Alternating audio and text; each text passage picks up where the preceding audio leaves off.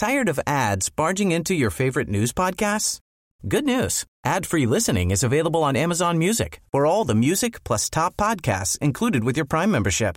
Stay up to date on everything newsworthy by downloading the Amazon Music app for free or go to amazon.com/news ad free. That's amazon.com/news ad free to catch up on the latest episodes without the ads. Your home for the arts and music is MPB Music Radio. From classical to bluegrass and everything in between, MPB Music Radio has a sound for every ear. For information on where to find MPB Music Radio, visit mpbonline.org. Good morning. It's 8:30. I'm Karen Brown, and this is Mississippi Edition on MPB Think Radio. On today's show, immigrants in Mississippi are discussing what might change for them under a Donald Trump presidency. The wall is terrible. It's a terrible idea. It's no different than the Berlin Wall. It's no different than the walls in Palestine that the Israeli government has erected to keep Israeli citizens separate from Palestinians, and we are going to organize against it nationally. Then a visit from the experts of Everyday Tech on the many ways you can connect to the Internet. Later, closing the achievement gaps among Mississippi students. That's all coming up. This is Mississippi Edition on MPB Think Radio.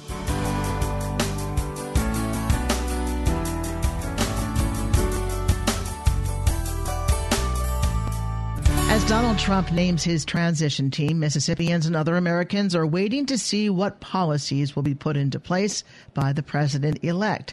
Chief among those watching will be members of the immigrant community. Trump rose in popularity during the primary campaign season by promising to build a wall along the border between the U.S. and Mexico. He also promised to deport immigrants who came in the country outside the legal route and to halt immigration by Muslims. Bill Chandler is with Mississippi Immigrants' Rights Alliance. He tells MPB's Desiree Frazier there is a long, hard fight ahead for immigrants living in a Trump administration. That's one of the things that he has promised to do, and has been the centerpiece of his campaign, is attacking immigrants. And one of his ideas was to start construction right away on a wall across the southwestern border of the United States. And the irony is that the first wall that was started in 1996 was done by the Clinton administration when they built walls across the urban areas like Mexicali and Tijuana and other border areas. And that basically forced migrants into the deserts because they crossed through mountains and deserts, and in South Texas, across the river where people have drowned, and into the brush country of South Texas, trying to avoid encounters with the Border Patrol. So there's been a wall in our life for at least 30 years already. And the sad part about it, I lived on the border both in California and Baja California across, and also in Texas. And we used to be able to go across the border freely, as did families and others on the border on both sides. And the issue with the wall, it's already separating families because there are families on both sides of the border, and they have a hard time visiting each other. And probably the worst example is the Indians that live in Arizona, whose land is on both sides of the border. And previous to the walls and the hysteria about immigrants, they could go across and visit their family members in Mexico and vice versa. Now they have to travel 75 miles one way to a border crossing and cross to go into Mexico or vice versa, and they have to have papers, as they say, to identify themselves as Native Americans. So the wall is terrible. It's a terrible idea. It's no different than the Berlin Wall. It's no different than the walls in Palestine that the Israeli government has erected to keep Israeli citizens separate from Palestinians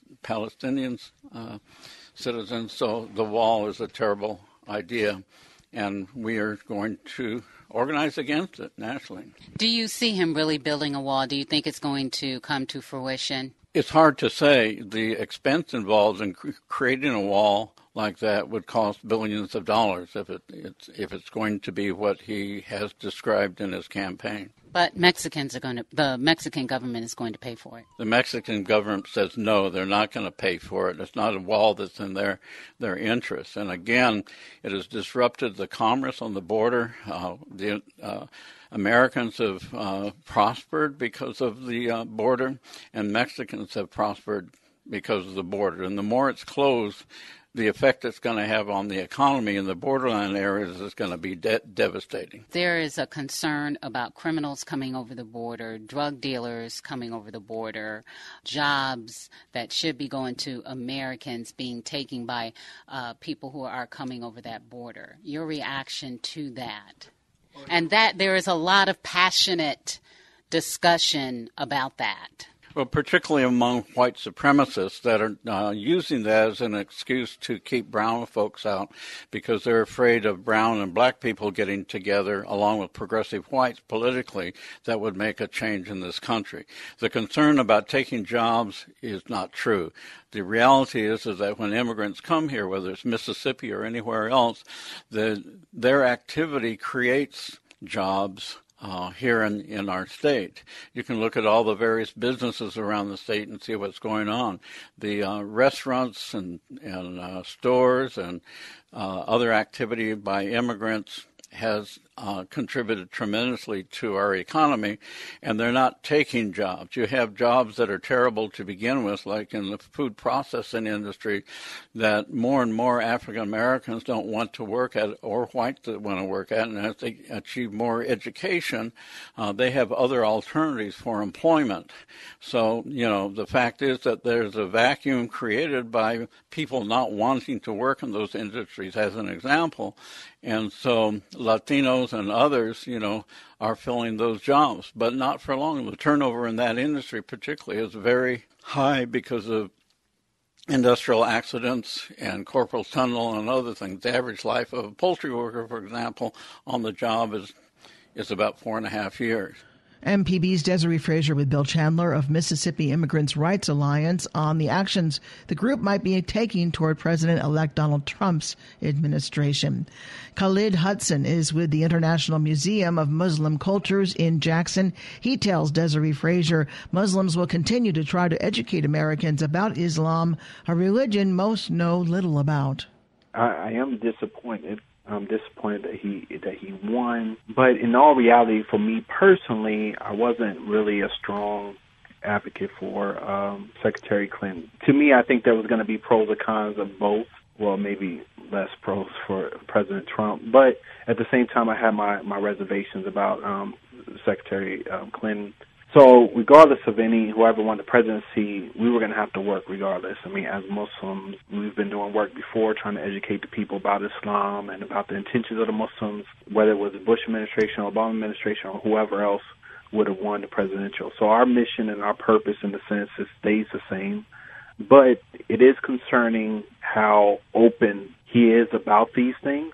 But at the same time, I think a lot of politicians say a lot of things to get votes, and they don't necessarily always pan out. So I'm hoping that these items are more won't necessarily pan out, but it's going to require of us to not only work as a Muslim community, but really strengthen our connections with our allies to really oppose the passing of not only the vetting of Muslim immigrants, but then also the building of the wall. I mean, these are one and the same issue, really. So why is it one and the same issue? Because I think it's an injustice all the way around. When we look at different groups of people and not just focus on the fact that one is Muslim or Christian or non-believer or what have you, we all want the same things for ourselves and our families, and those things is to be comfortable, to have living wage employment, to be safe and secure. And in reality, that's why the Muslim people or immigrants have always came to America. That's why Latinos from South America have always came to America looking for a better way for themselves. And in reality, we cannot forget that we are a nation of immigrants. There's not a person, Donald Trump included, that can really say that their lineage goes back to the original inhabitants of the United States.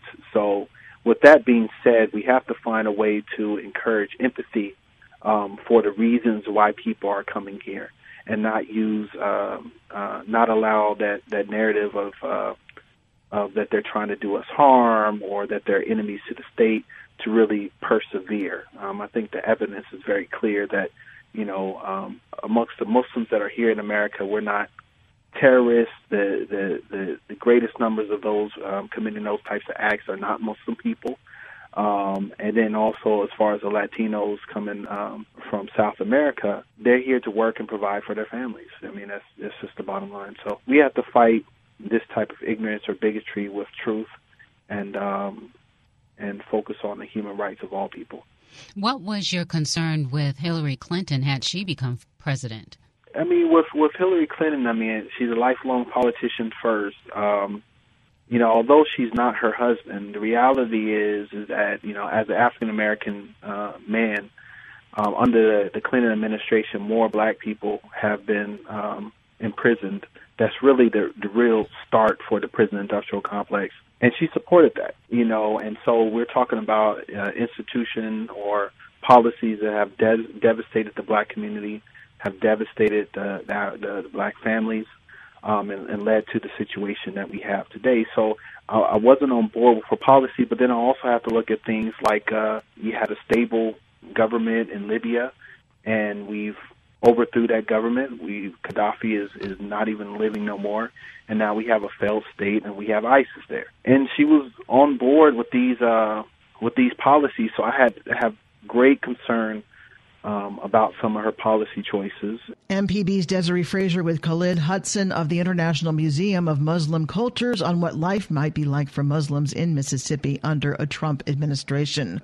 Up next, a visit from the experts of Everyday Tech on the many ways you can connect to the Internet. This is Mississippi Edition on MPB Think Radio. From the Capitol steps to your front door, MPB News covers the state like no one else. Our team of award-winning journalists keeps you informed on the news affecting your life. MPB News, online at mpbonline.org and on MPB Think Radio. MPB Radio's local programs are available now as podcasts. Sure, you love your MPB mobile app. It streams your favorite program anytime you like. But when streaming's not the thing, say in flight or driving on the Natchez Trace, download your favorite podcast and you've got it in your pocket. Available on iTunes or on any podcast app. Grab your local MPB podcast now.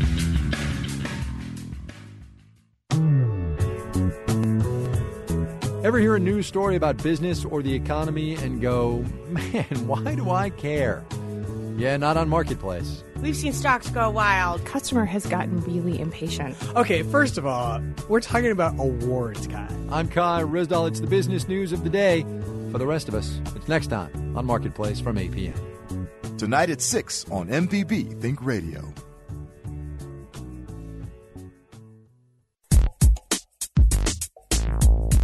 Everyday Tech on Mississippi Edition. I'm Sharita Brent here with Wilts Cottrell, and today we're going to be talking about internet access technologies, the different ways you can connect to the internet.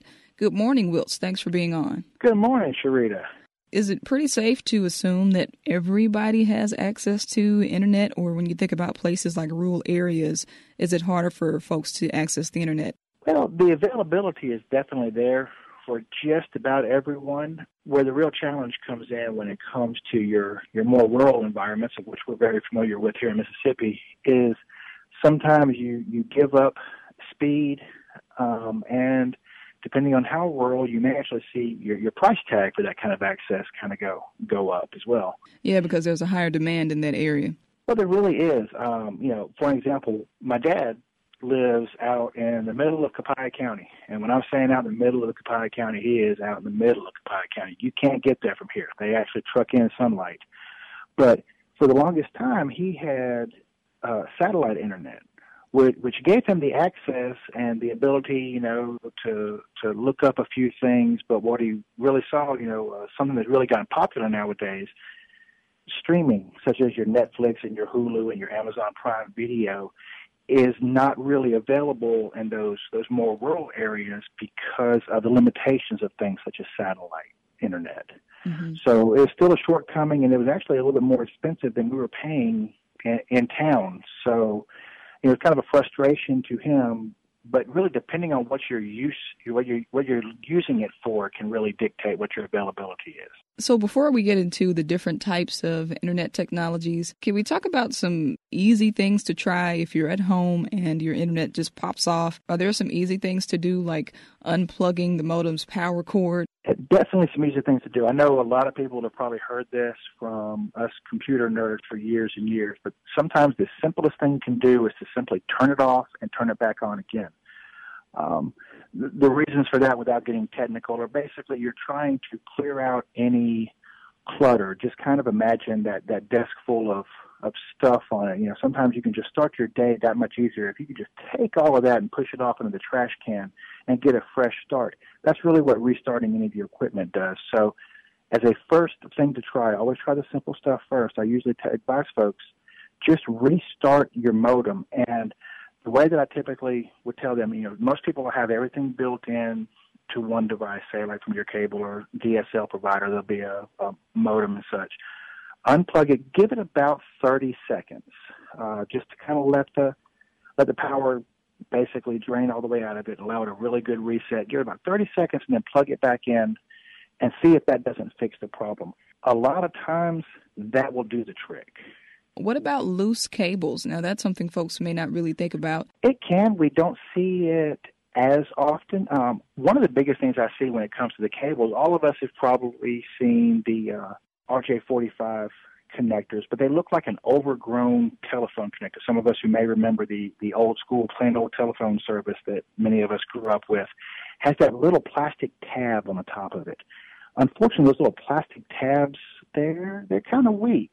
So one thing you can really look at is if that little tab might have broken off, you may actually see your cable working its way out. That can be as simple as running down to your local store, even a Walmart or Dollar General, and picking up probably a $3 or $4 small cable just to replace that. So let's talk about some of the internet technologies. So dial-up, is that pretty much over with, or do some people still use dial-up? Well, I would love to say that it's over with, but it's actually still out there. There is a little bit in some of your more rural areas. For the longest time, my grandparents would say, the dial-up's still faster than I am.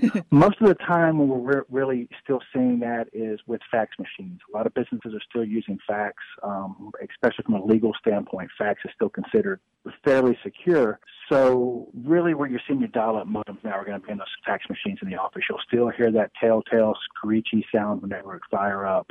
But luckily those things have pretty much went away, and we're looking at a lot more broadband connectivity. We'll talk a little bit more on Everyday Tech, the show, this coming Wednesday at 10. For Wilts Cottrell, I'm Sharita Brent. This is Everyday Tech on Mississippi Edition. Thanks for listening.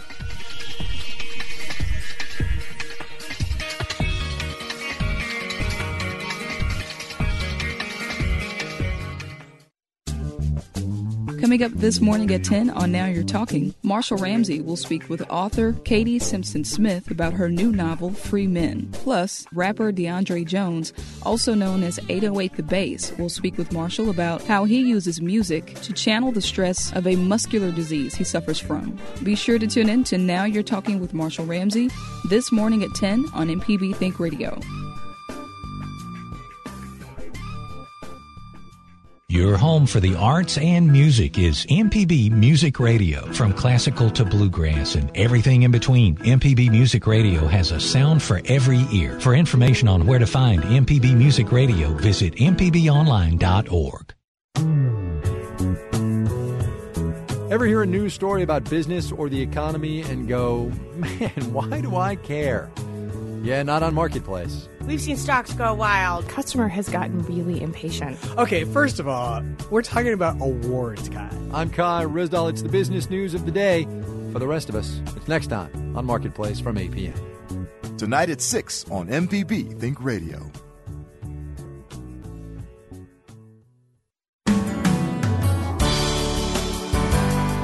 This is Mississippi Edition on MPB Think Radio. I'm Karen Brown. State education officials are taking a look at closing the largest student achievement gaps in Mississippi. As part of the Department of Education's mandate, addressing the differences in achievement among students across the state is a high priority. MPB's Paul Boger spoke with Paula Vanderford of the Department of Education. She says the largest student achievement gap on state testing is between African Americans and whites, but the department is releasing a more in-depth analysis of the gaps to local districts. We provided the subgroup data for districts. Last month we did the statewide gap analysis, and so the board had requested that we come back with the district gap analysis. And so we printed that in form of heat maps, and I think those are online, and provided them to the districts. Now these heat maps were generated from the 15-16 assessment data. And these were just for informational purposes only. So your question was, how will MDE use this data in the future?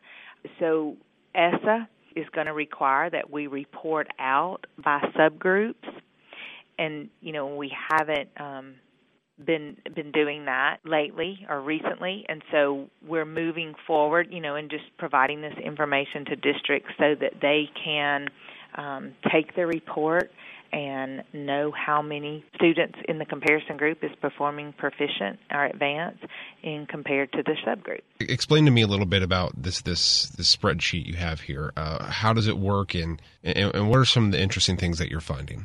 So we have a document that deals with interpreting that heat map.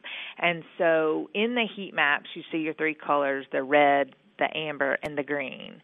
And so the amber represents the districts that fall within 5 percentage points above or below the state average. And then when you get into the green, those are the districts that have the lower gaps as compared to the state average, and the red, they have higher gaps. And so what we did at the board today is just walk through. Of course, we talked a lot about, what the representation of the heat map looks like and how it could be misleading. We gave 2 examples. We just walked through an A district and an F district. And the point is that while you see a lot of red in some of the A districts, they have larger gaps, but that doesn't necessarily, it's not necessarily bad, because in the examples that we provided, a large percentage of the students within that comparison group are actually performing at levels 4 and 5. And so there's a big difference in the way the kids in the subgroup are performing as compared to the comparison group. And then when you get into, and so we pointed out, like in some of the lower performing districts that have the smaller gaps, you might think, oh, well, the kids in Greenville, because they have a smaller gap, are doing better than the kids in Oxford. So it could be misleading by looking at a heat map. And so that's what our examples intended to do, was to explain that. So here were some of the notes, and I think I might have already said that, but the large positive numbers in red are large gaps. The small positive or even the negative or the reverse gap numbers, indicate that there's no significant gaps. And so the gap analysis can be misleading because the smaller gaps are not always necessarily good. And so then we talked about, in the A and B districts, as I said, you're going to see some of the larger gaps, where likely in the lower performing districts, you're going to see the smaller gaps. The lower performing districts and schools have the smaller gaps because most of their students within those schools or in the district are lower performing. MPB's Paul Boger with Paula Vanderford of the State Department of Education on student achievement gaps across the state. And just a quick reminder that coming up tomorrow at 8:30 is the next Mississippi edition. Up next, Deep South Dining. Now You're Talking with Marshall Ramsey and Southern Remedy. If you want to catch the show outside the broadcast, search for Mississippi Edition in your favorite podcasting app and listen whenever you like. This is Mississippi Edition on MPB Think Radio.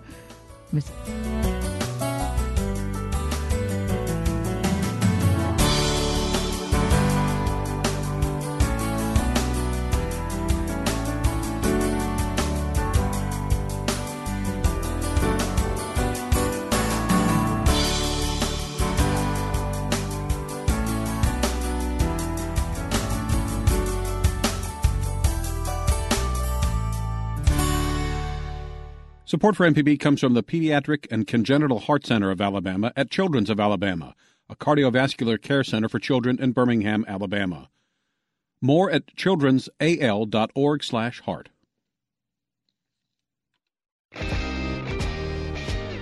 It's Marketplace